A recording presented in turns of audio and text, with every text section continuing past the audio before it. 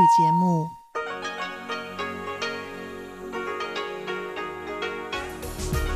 This is Radio Taiwan International.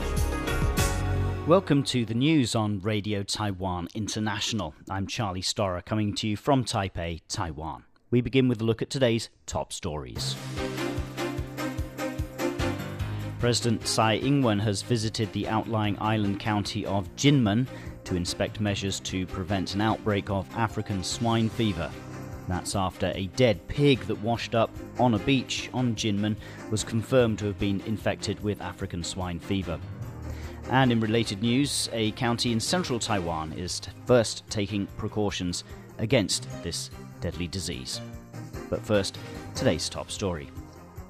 President Tsai Ing-wen on Friday visited the outlying island county of Jinmen to inspect measures to prevent an outbreak of African swine fever. The president's visit to Jinmen, just off the coast of mainland China, comes days after a dead pig washed ashore on the island. It was later confirmed to be infected with African swine fever. Authorities say it had floated across the short stretch of water separating the island from the mainland. The local Coast Guard also spotted the carcass of a second pig floating near the coastline. Tsai said China has not been transparent about the outbreak that was first reported in August and is believed to have spread to several Chinese provinces. She also said the Chinese side has not reported cases of infection to Taiwan in accordance with cross-strait mechanisms established for this purpose. We again call on China. It is a fact that the outbreak is out of control. We hope the Chinese side can get a more effective handle on the situation and be more transparent about it so that our people on the front line can have more information and do a more effective job of prevention. That was President Tsai Ing-wen speaking on Friday. And as you've just heard, a dead pig that washed up on a beach on Taiwan's outlying island of Jinmen was infected with African swine fever. The Council of Agriculture confirmed the results of tests on Thursday and said the carcass came from mainland China. The pig carcass was discovered on New Year's Eve on a beach in the township of Jinsha. Jinmen lies just off the Chinese coast, and authorities say the pig floated the short distance from the mainland. Local authorities are now conducting checks on pig farms within a 5-kilometre radius of the beach. The acting Agriculture Minister, Chen Ji-zhong, has announced a block on the transportation of live pigs and pork products from Jinmen to Taiwan proper for the next 2 weeks. African swine fever has reportedly spread to large parts of mainland China since the first outbreak of the disease was reported in August last year. The government has accused Chinese authorities of not being transparent about the scale of the outbreak and of not cooperating with requests for information. Premier William Lai has called African swine fever the government's top priority for 2019, as the disease has the potential to devastate the national pig farming industry if it reaches Taiwan. And in related news, a county in central Taiwan is taking the first precautions against African swine fever. Yunlin County, a major center of pig farming in Taiwan, has been taking the lead in measures against the possible arrival of African swine fever. The county government prohibited the feeding of kitchen waste to pigs in late December. Neighboring Changhua County has since followed suit, also setting up an emergency response center and disinfecting its pig farms. The government has made the threat of the disease arriving from China a top priority for 2019. But how has the situation so far affected Changhua residents who love to eat soy-stewed pork with rice? One customer at a pork rice restaurant said he comes to eat the dish 2 to 3 times a month. He doesn't seem to be worried. Another vendor of the popular dish is also not worried. He said he has faith in the government to keep a close eye on the situation. Shirley Lin, RTI News.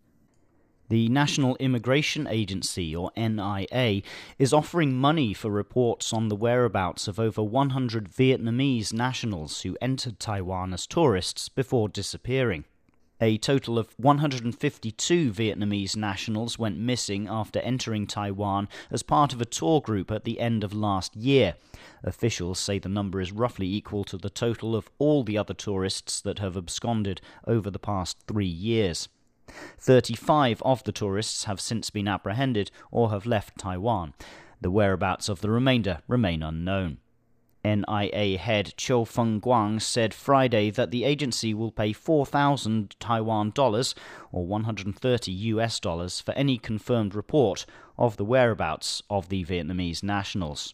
Chiu also said it is illegal to employ any of the individuals, and those who do so will be subject to fines of up to 750,000 Taiwan dollars or $25,000 for a first offence. He said repeat offenders will also face legal charges. This is Radio Taiwan International.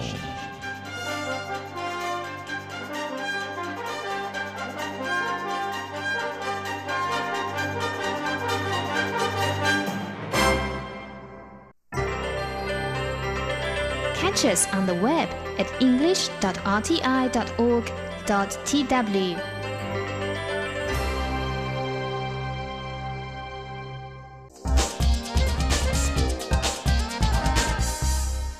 Du Yuan-kun, a surgeon and the president of Kaohsiung Ida Hospital, has been given an international award for his medical research. Du is a top researcher and surgeon in the field of microsurgery of nerve repair. He has lectured at medical schools in Taiwan and abroad for many years. The International Federation of Societies for Surgery of the Hand recently recognized Du with a leadership award. In a book to be published on January the 16th, Du chronicles his years of experience as a surgeon and researcher, as well as the joy of helping patients alleviate pain. Tennis-playing sisters Chan Yongran and Jan Haojing have advanced to the women's doubles final at the Brisbane International Tournament in Australia. The tournament is a warm-up event for the Australian Open, which will get underway on January the 14th. In their semi-final on Friday, the Chans defeated Xu Yifan of China and Gabriela Dabrowski of Canada by 2-1, with a thrilling final set that went to 10-8. The women's doubles final is scheduled for Saturday. One of Taipei's best-known traditional markets, Nanmen Market, on Friday announced its specialties ahead of Chinese New Year. The Lunar New Year's Eve this year falls on February the 4th. As the upcoming year is the Year of the Pig in the Chinese zodiac, one vendor made steamed buns in the shape of piggy faces.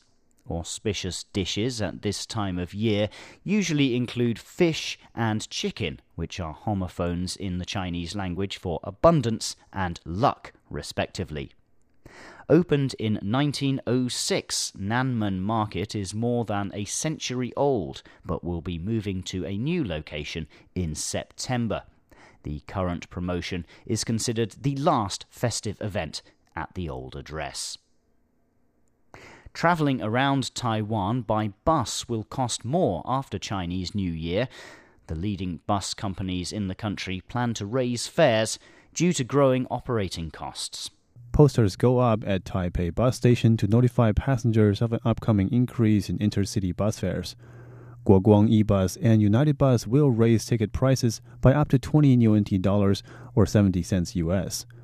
Ticket prices for Camelan buses will see a minor increase around 3 NT dollars or 10 cents US on average.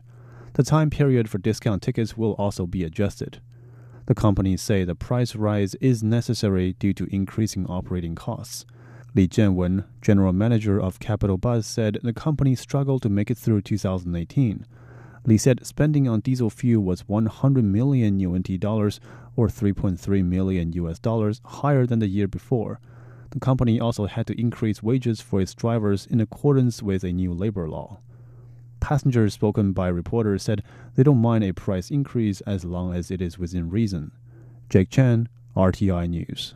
Thanks for joining me for the news today. I'm Charlie Storer.